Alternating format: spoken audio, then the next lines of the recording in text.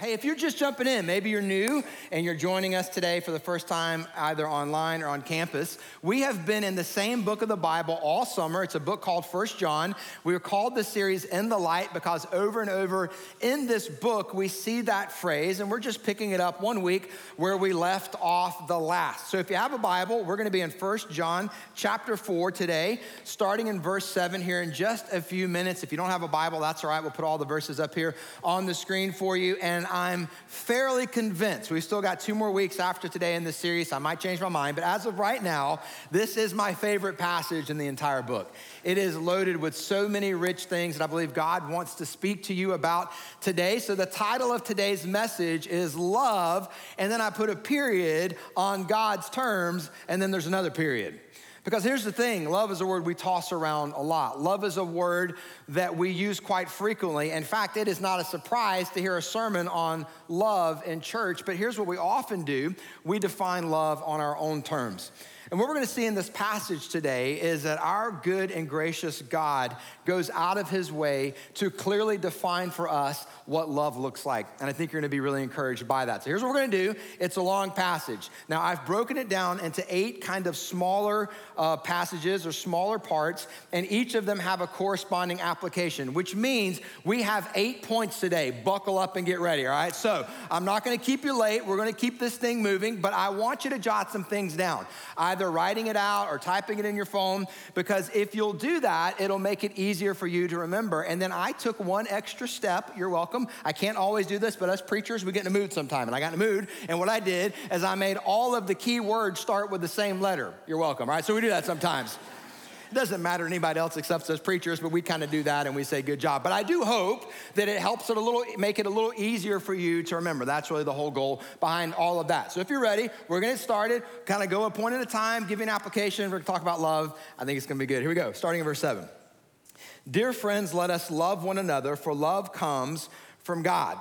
Everyone who loves has been born of God and knows God. Whoever does not love does not know God, because God is love. So here's our first application for today. God defines love on his terms, not ours. This is really good. This is good news for us. That's what we're gonna talk about today. But just for a second, we all define love on our terms.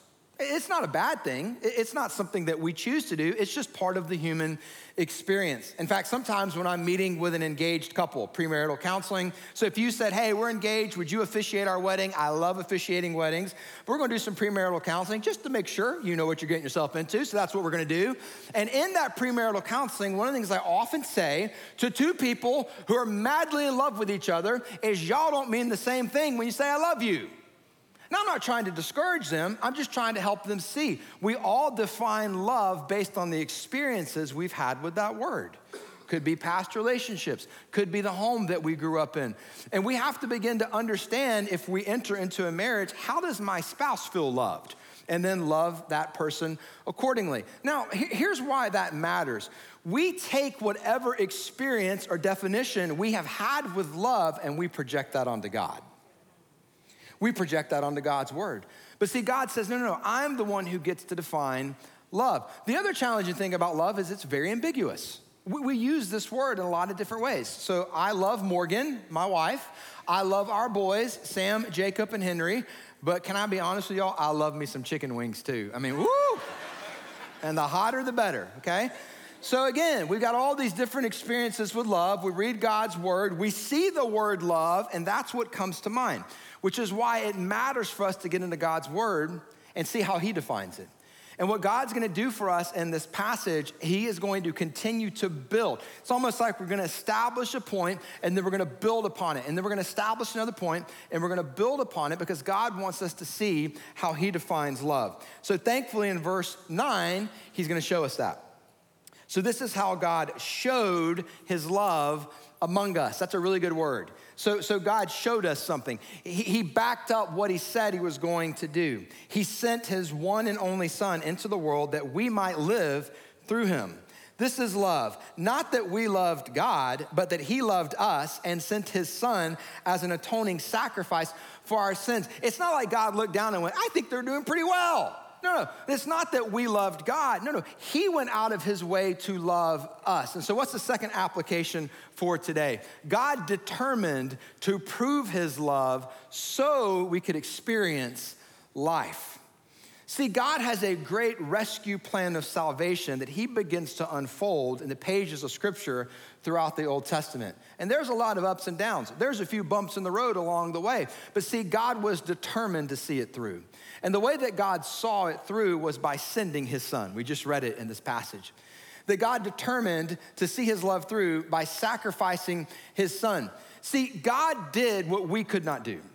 We could not get to God, so God came to us. And this is what separates Christianity from every other belief system in the world. Now, I'm not trying to take a shot at other belief systems or people who believe those. I have friends, close friends, who believe very differently than me. But for someone to say all beliefs are pretty much the same, you just need to be passionate and very committed and devoted to what you believe, that line of thinking really just shows that that person may not understand the differences of belief systems. See, every belief system other than Christianity exists upon the premise that you've got to earn love and favor from God. It's about some things that you do.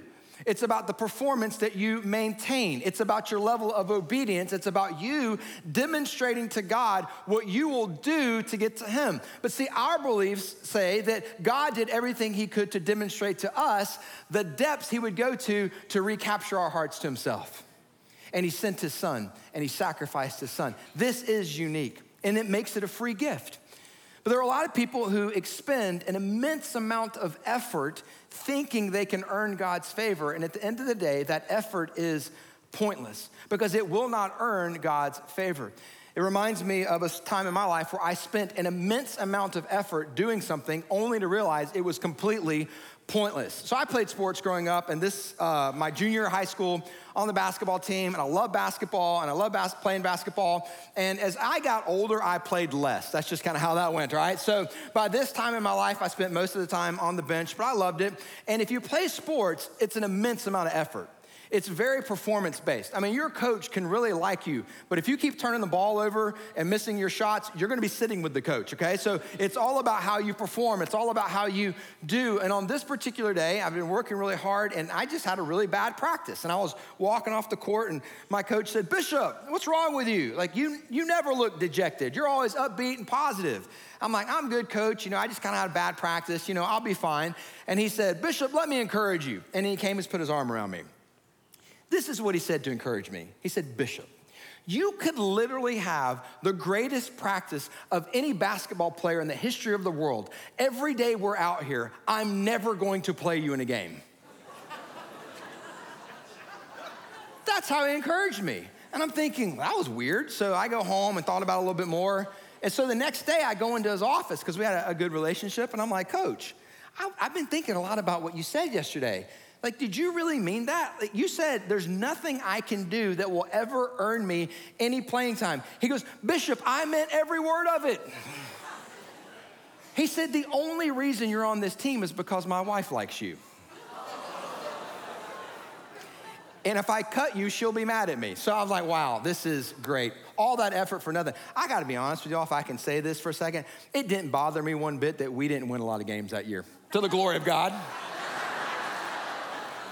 Got what he had coming to him. So anyway, all kind of effort, pointless, not gonna accomplish anything.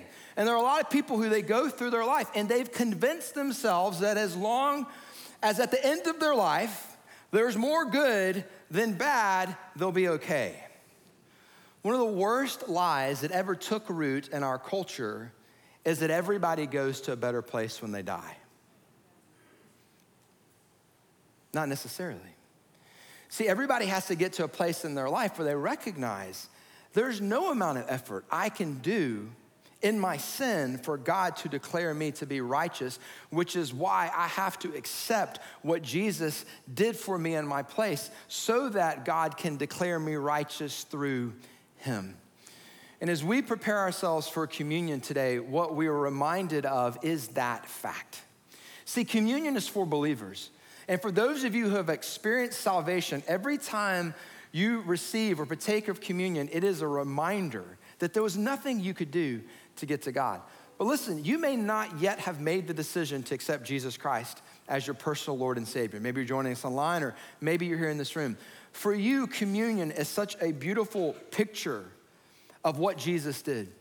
See, when we partake of the bread, we're reminded that Jesus allowed his body to be beaten and broken over sin, and yes, your sin, and yes, my sin. And he willingly did it out of obedience to the Father, so that God's perfect plan of salvation could be realized. And so as we partake of the bread today, we remember.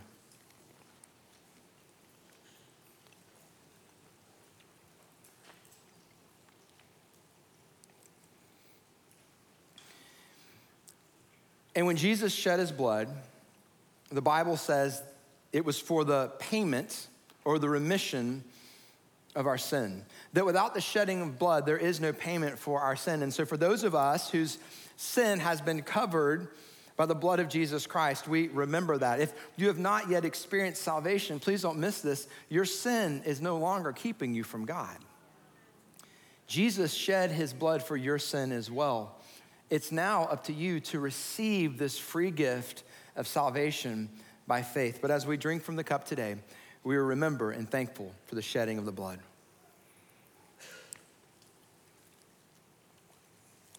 And so, Jesus, we pause just in the middle of this passage to say thank you. Thank you for your obedience to see the Father's great salvation plan through to its completion. So we're grateful for that. We thank you for that. We worship you for that. And we pray these things in your name. Amen. We continue in verse 11. Dear friends, since God so loved us, we also ought to love one another. So this is now where it's going to get challenging. So let's jot down our third application and then we'll unpack it for a few minutes. God demands we love by his terms, not ours. So we track him. God's going to define love for us.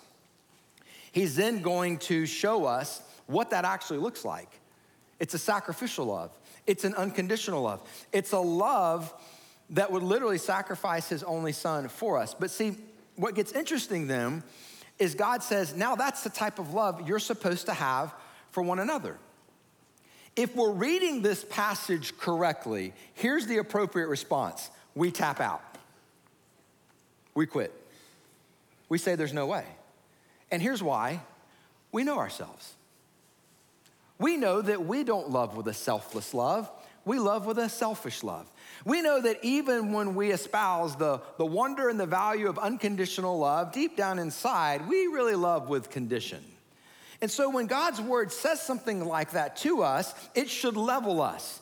And we should ask the question, how am I supposed to obey this? I am perfectly incapable of loving this way. And when we get to this point, it's like God says, great, I've got you right where I need you because you need to be reminded once again of your need for me. See, what happens far too often in our lives is we recognize our need for a Savior. It drives us to our knees. We confess Christ Jesus as Lord and Savior. We experience salvation. We're born again, and it's almost like we look at God and say, God, I'll take it from here. Now I can move forward in obedience in my strength. And God continues to wreck that entire plan with verses like this. Because in our own strength, we won't do it. But God will never ask something of you that he hasn't already equipped you for. And the way he's equipped you for this is through the Holy Spirit. So when we read this passage, the appropriate response is, God, I can't love that way. God says, I know. Jesus says, I gave you a helper. His name's the Holy Spirit. Call upon him to love through you this way. So as long as you try to love others with God's love and your effort, it's not gonna work.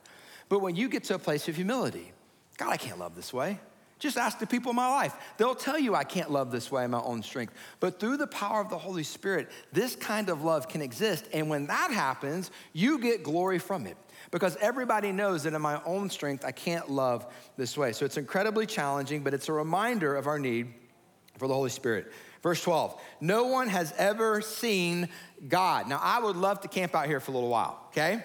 Because that verse seems to contradict a whole lot of things in the Bible that talk about people seeing God. And kind of the theological debate side of me would love to have some fun with that. And we might do that at some point down the road and revisit this passage and talk about some different things. And how does this Old Testament passage hold up in light of the truth of this verse? But for the purposes of today, the context of that verse isn't actually for us to focus on that part of the verse. It's almost like John is introducing that as a thought to make a greater application. No one has ever seen God, but if we love one another, God lives in us. Interesting. And his love is made complete, not through our understanding of theology, but it's actually made complete through our love in us. Verse 13, this is how we know that we live in him and he in us. He has given us his Spirit. So here's the fourth application I want you to jot down today or type out on your phone today. God demonstrates his love through us. It's incredible. It's like John saying, don't worry about the fact that no one's ever seen God. The good news is he's going to demonstrate his love through you. God demonstrates his love through us. So many times when people go through tragedy or they face crisis, they ask the question, where was God? Where was God in that? And the answer is that God was in his people. That oftentimes God sends us his presence through his people. Many of you have walked through very difficult seasons of your life, and if not for God's people, you don't know how you would have gotten through. So when God brings you his presence through his people, receive that. When God gives you the opportunity to be his presence in someone's life, be that person. It reminds me of a story from college. I went to a small school in East Tennessee called Carson-Newman University, small little Christian school, and I have a sister named Nan, N-A-N. She's 14 months younger than me, so only 1 year behind me in school growing up. But most of the time growing up, people thought we were twins because we were very close in age and we looked a lot alike. In fact, my friends in high school called her Adam with a wig. So she loved that. And so anyway... So I go to Carson-Newman, and then a year later, Nan came up to Carson-Newman. So now we're in college together, and we went to get mail one day. So we had like the old school little postal mailboxes with the keys, and so most of the time it was just junk mail or credit card applications. And so this particular day, she got a legit letter. Like it was in an envelope and a stamp, and somebody had written her name on it. And so she opens, this is a big deal, a college student. So she opens it and starts reading it. And she just kind of stopped, and she's like reading it, and now I'm standing beside her, and she's reading this letter, and she's not talking to me anymore, and I can only be quiet for about 10 seconds, and so I'm like, what are you reading? So I just kind of interrupt, and I jump in and start reading it with her, and I wish I'd kept this letter. Man, it's a big regret that I didn't keep this letter. But here's basically, let me summarize the letter. The letter basically said something like this. Hi, Nan.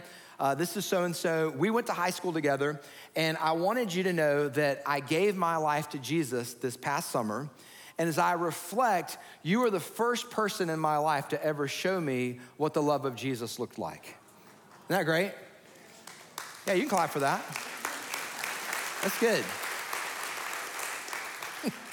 The very next line, though, said this. She said, and it drove me crazy. That's what she said. I remember that part of the letter. She said, I was just like, nobody can be this nice. Like, I don't understand it. And she was like, I thought it was fake, but I look back now and I see that it was real. It's who you were. She said, nobody would ever talk to me, and you always went out of your way to talk to me. I was always the outsider that everybody excluded, and you always went out of your way to include me. And I just wanted to say thanks, and I wanted to let you know that I'm really hoping that Jesus will use me the same way in people's lives moving forward. An amazing letter. Now, I've never gotten a letter like that, just for the record, okay? But my sister did. And so I remember saying, Nan, because the girl had signed her name. I said, do you know who this is? And this is the best part of the story. Nan said, I honestly don't. And the reason why is because she treated everybody that way. Now, don't miss this, because this is a big part of me sharing this story with you about Nan. Nan is very different than me. I am very extroverted. I've never met a stranger in my life. I love to talk about anything, anytime with anyone. My sister loves people, but she's more introverted. She's more quiet. Like when she walks into a room, she doesn't immediately just start talking to everyone. I think that matters because a lot of times when we say things like, hey, God wants to demonstrate his love through you, or God wants to use you in the life of others, a lot of times what people hear are, well, as long as I have a big personality, or as long as I know a lot about the Bible, or as long as I'm extroverted. And what I want you to hear is none of that's true. God wants to use you just like he created you. You don't have to become a different version of yourself for God to use you. In fact, scientists finally figured this out through DNA. There's never been anyone like you. That if God could have accomplished his sovereign purposes Without you, he wouldn't have created you. But he knew he needed you. And he created you and he wired you. And everything about you was designed with intention and with purpose. And God does not make mistakes.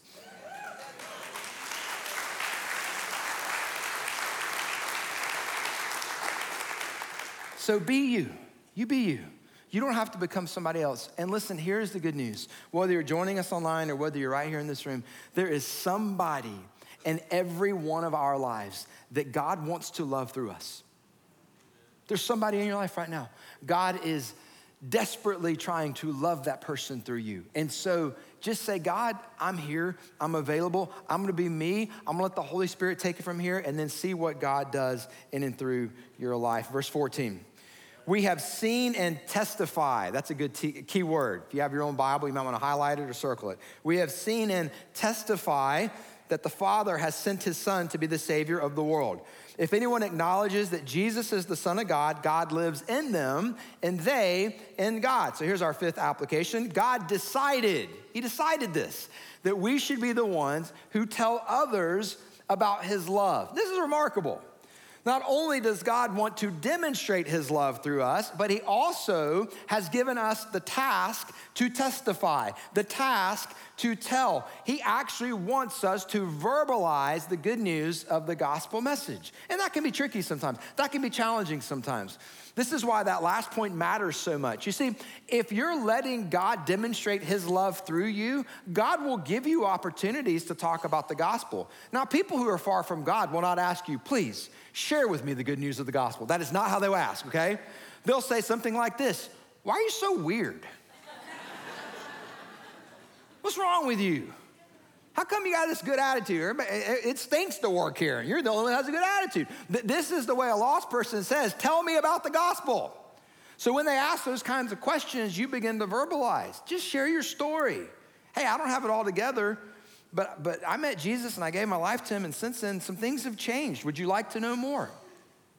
See, your faith is a personal decision. Your grandmama can't make it for you. A pastor can't make it for you. Your spouse can't make it for you. You have to get to a place in your life where you recognize your need for a Savior and you respond by grace through faith and accept Jesus Christ into your life. That is a personal decision. Please don't miss this. It is never a private decision. Don't ever be afraid to share your faith, to talk about Jesus, to share what he's done in your life.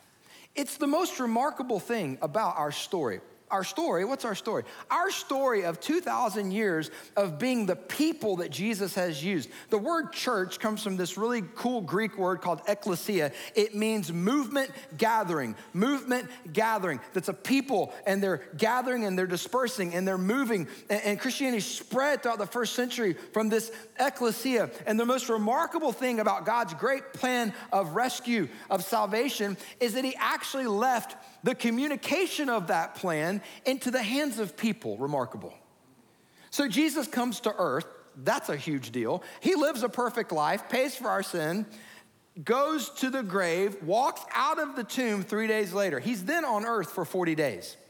He's with his disciples one day, and all of a sudden one day, he literally leaves. He ascends into heaven. And I've talked about this before, but it blows my mind. That Jesus is with his disciples one day, and they're gathered around, and he's talking to them about what they need to do. Some passages like the Great Commission in Acts 1:8, this is where we get these passages. And then the Bible says that Jesus literally left, that he disappeared into the sky, that he ascended into heaven with the promise that he will return. And I believe that Jesus will be faithful to see that promise through. But just for a second, can you imagine what it would have been like to be one of the disciples? Like, you finally think you've got this thing figured out. It's like we thought he was dead and then he was alive again. These last 40 days have been fantastic. He's gone. What? And they're literally staring into the sky as Jesus disappears. It reminds me of being a kid and losing a balloon. Was I the only kid that happened to? See, us Gen Xers, when they gave us balloons as kids, they didn't put an anchor on it. They just said, good luck. And we walked out. And if we lost that balloon, it didn't matter. Nobody stopped to coddle us. They said, get in the minivan. We got to go home. That's just how it worked, okay? I'm not bitter at all. You know, kids today, they tie the balloon, put a padlock on it. We're not going to let them lose the balloons. Not when I grew up, okay? Anyway. Thanks, that was cheaper than therapy. I appreciate it. Anyway, it does remind me though, one time, when Sam was like 3, I went and bought I think it's Party City. They sell like the big things of balloons, right? So I go and I buy this big thing of balloons, and Sam and I are walking back out to the van, and you hit the little button and the door slides open. Well, I accidentally hit both of them at the same time. I didn't realize that both doors had slid open. So when I put this big thing of balloons in the van, they just went right out the door, right up into the sky. I'm like, oh my goodness. And so like I put Sam in, and he's like, Daddy, what happened to balloons? I'm like, Jesus called him home, son. He called him home. They're with Jesus in glory, So it didn't work. We had to go back in Party City and buy some more balloons, but that's neither here nor there. But this is what the disciples are doing. They are staring into the sky as Jesus disappears. To the point, I love it when scripture's funny. I just think this is funny. To the point where God literally has to look at an angel and go, would you just go down there? And tell them that he really left. It's in there. The angel finally shows up. It's like, guys, he left, okay? He's gonna come back. You need to go do what he said. And they don't go do what he said. They go back into hiding, the disciples. Anyway, they go back into hiding, and then finally the Holy Spirit shows up, and it's good things from there, okay? But the idea that this is how God would choose to let his great plan of salvation be communicated. You say, I'm a pretty flawed person. Welcome to the team. That's all God's ever had to use. The only thing God's ever had to use to pass down the good news of the gospel message from one generation to the next are his people being faithful to his word. So we stand in a long line of believers who have proclaimed and testified and told of the good news of the gospel message. Verse 16. So we know and rely on the love God has for us. How can you know and rely on God's love? Isn't that interesting?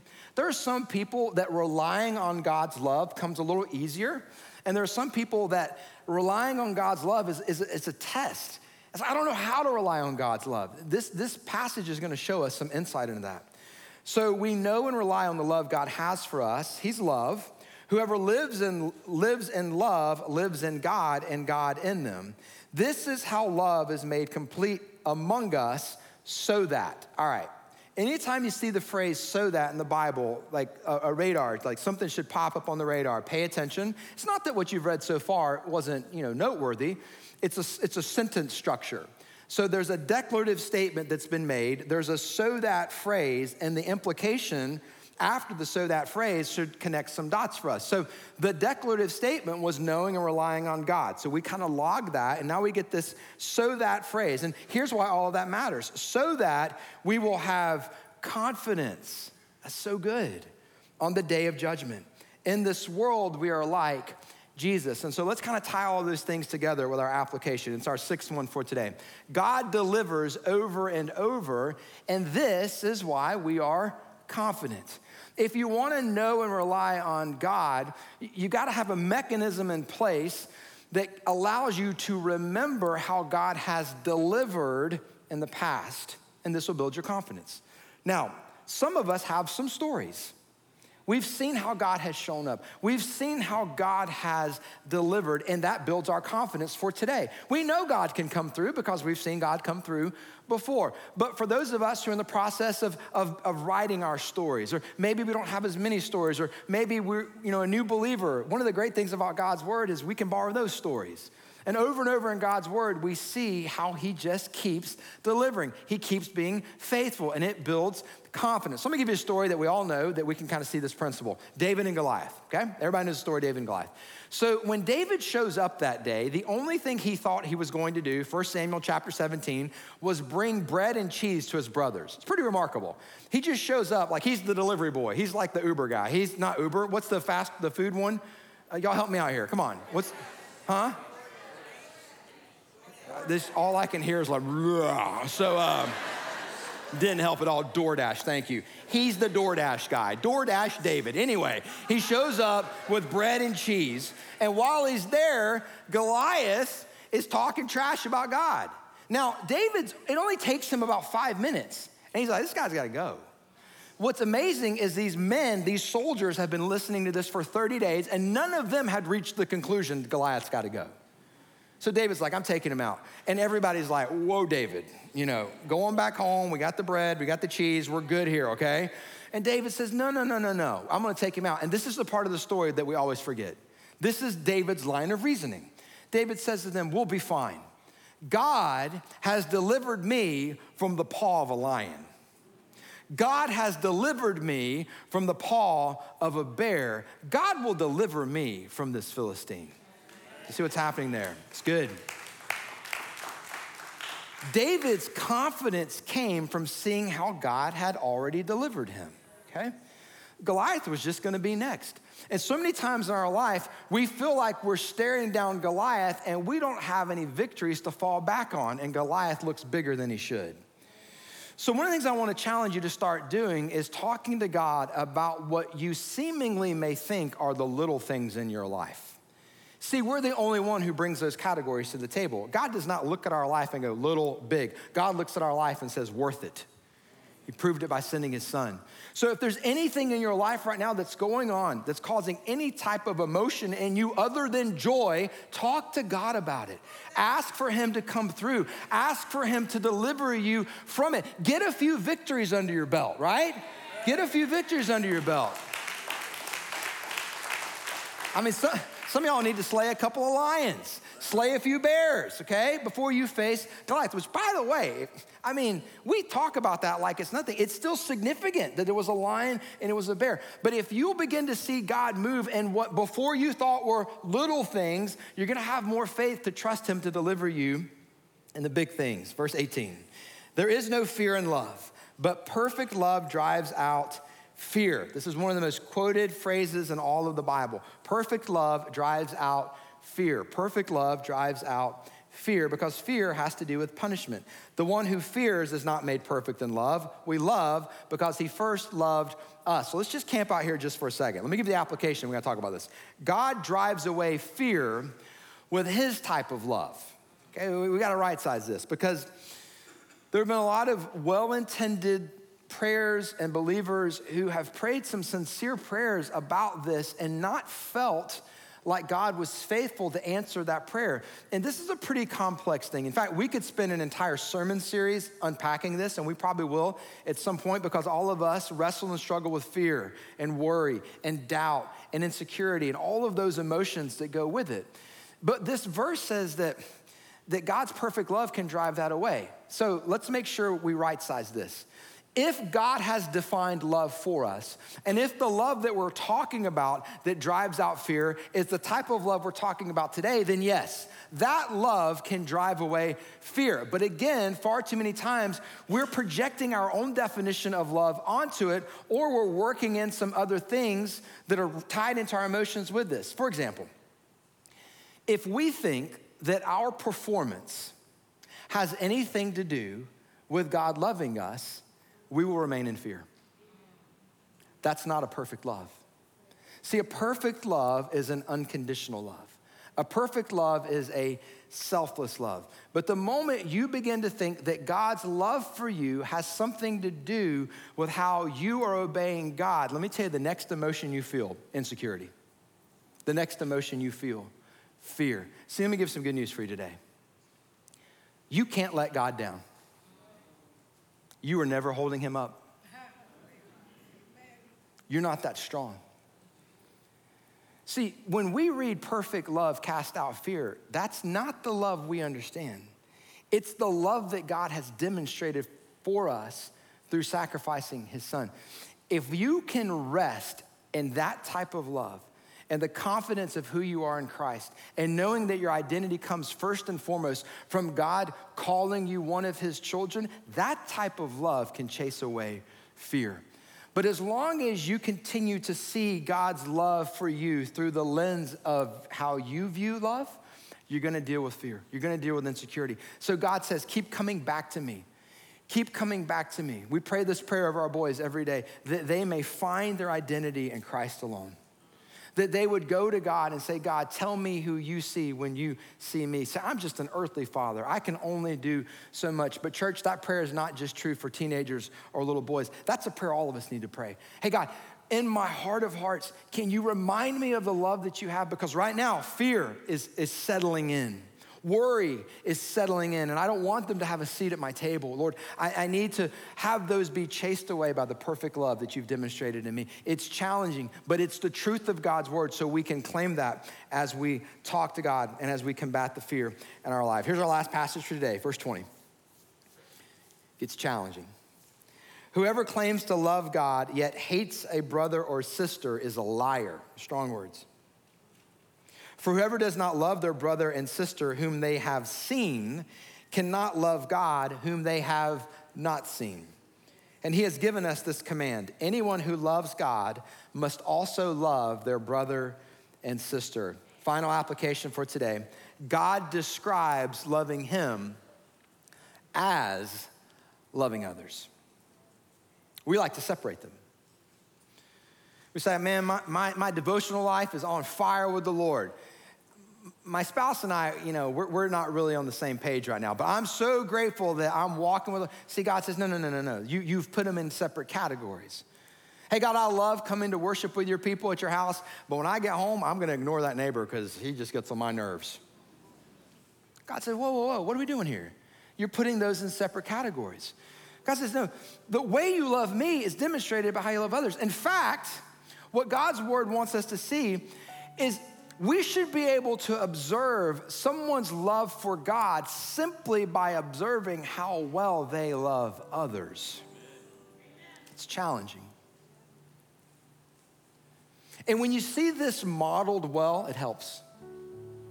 Some of you have seen this modeled well. You've had people in your life who've loved you when you weren't real lovable. You've had people in your life who you've watched them love others with a selfless love. And you knew they loved God because you saw how they love others. This reminds me of my grandfather. So my grandfather went to be with the Lord in 2017. My grandmother went to be with the Lord in 2020. I got to speak at both their funerals. It's one of the great honors of my life. And they lived in a really small town in South Georgia called Fitzgerald, very small town. And I was actually born in that small town, and then we moved to Metro Atlanta when I was about 4 years old. So I grew up kind of in the city, but then we would also go down there all the time. So I kind of got to do the farm life and the city life growing up. And so it was great, it's just incredible. And my grandparents had some land that they owned that backed up to the property that their house sat on, that there was a trailer park. And my grandfather managed this trailer park. And just about everybody that lived in that trailer park, life had been hard. And if not for this trailer park, and if not for my grandfather, more than likely, they would have been homeless. My grandfather was kind, and he was compassionate, and he would work with them, and if they were behind on their rent, he didn't evict them, and he just gave them a place to have, and a place to experience community. And when I was about in the third grade, a guy moved into the trailer park. He was in his probably about mid-50s at the time, and his name was Larry. Now, I didn't know his name was Larry till years later because everybody called him Cowboy. That was his nickname. And Cowboy moved into the trailer park, and he had the mental capacity of probably about a 3 or a 4-year-old. And my grandfather had set him up in a mobile home in his trailer park because he found out that Cowboy's family was stealing money from him. And so my grandfather decided to be his protector. And so he moved him into his trailer park, and he bought Cowboy a bike so he could, ride across the street and, just visit different people. And over the years, my grandfather would every 2 or 3 years buy Cowboy a new bike, just make sure Cowboy had a new bike that he could ride. But I remember meeting Cowboy for the first time in about the third grade, and I was out playing in my grandparents' yard, and he came riding up on his bike. And honestly, it scared me because he looked pretty scary if you didn't know who he was. And I yelled stranger danger. I'm not gonna I was kind of freaking out. And my dad came out of my grandparents' house, and he introduced me. He said, Adam, this is Cowboy, this is Adam. And then my dad went back inside, which can I just say publicly for a second, I'm so grateful for that. My dad didn't try to shield me from that or hide me from that. He wanted me to have this interaction with this man who became my friend as a third grade kid. And so we stood out there and talked, me and Cowboy, for about 45 minutes in the South Georgia heat in July to the glory of God. And we did that. And I went back inside, and I'm like, Dad. And so my dad's trying to help me understand, when he says things like he used to play baseball for the Braves, or, he knew the Beatles, he's just trying to make friends. This is how he makes friends. And I said, okay, cool. So over the years, this is what we would do. Every time I went to our grandparents, we'd sit down there and talk. High school, college, and then when my grandfather passed away, We stood out there and talked. My grandmother passed away. We stood out there and we talked. And then this past year, a cowboy passed away. And I never once questioned if my grandfather loved God because I saw how he loved Cowboy. I never once questioned if my dad loved God, not just because of how he loved me, but because of how he loved Cowboy. And please don't miss this. This is the power of the story. My grandfather was loving somebody who could do nothing for him in return. Nothing.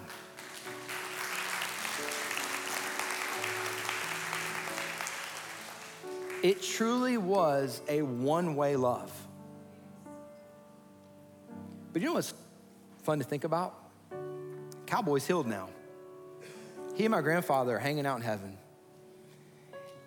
And I'm fairly certain Cowboy expressed his gratitude to my grandfather for being his protector in this life. Hey, here's my question for you today. Who are you loving like that? Who's somebody that God has brought into your life that he's saying, I want you to love that person. There's nothing that person is gonna do for you in return. This is not a mutual relationship where you bring something to the table and they bring something to the table. God's saying, I need you to bring a one-way love to this person because my son died on the cross for that person. Hey, that person who doesn't have any friends, God's tapping you on the shoulder and saying, be their friend. There's probably a lot of reasons why they don't have friends, and God is saying, be that person's friend. Church, see, God looks at us as we look into his word, and here's basically what he says. Who's gonna do it? Who's gonna do it?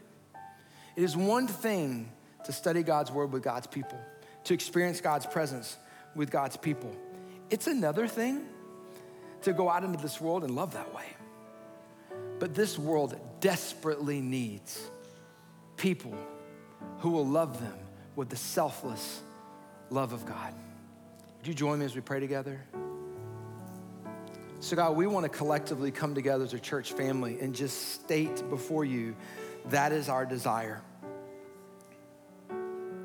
We want you to demonstrate your love through us. We want to be known as a people who love others with a selfless love. But God, we confess we are incapable of doing that in our own strength, so supply us with your Holy Spirit. Empower us with your Holy Spirit. God, give us the same heart for broken, hurting people that you have. God, so that we can see them the way you see them. So God, we can love them the way you have loved us. And God, may we do that in a way that when it happens, you receive glory from it. So we thank you for that. We do thank you for meeting with us today. And we pray all of these things in Jesus' name. Amen and amen.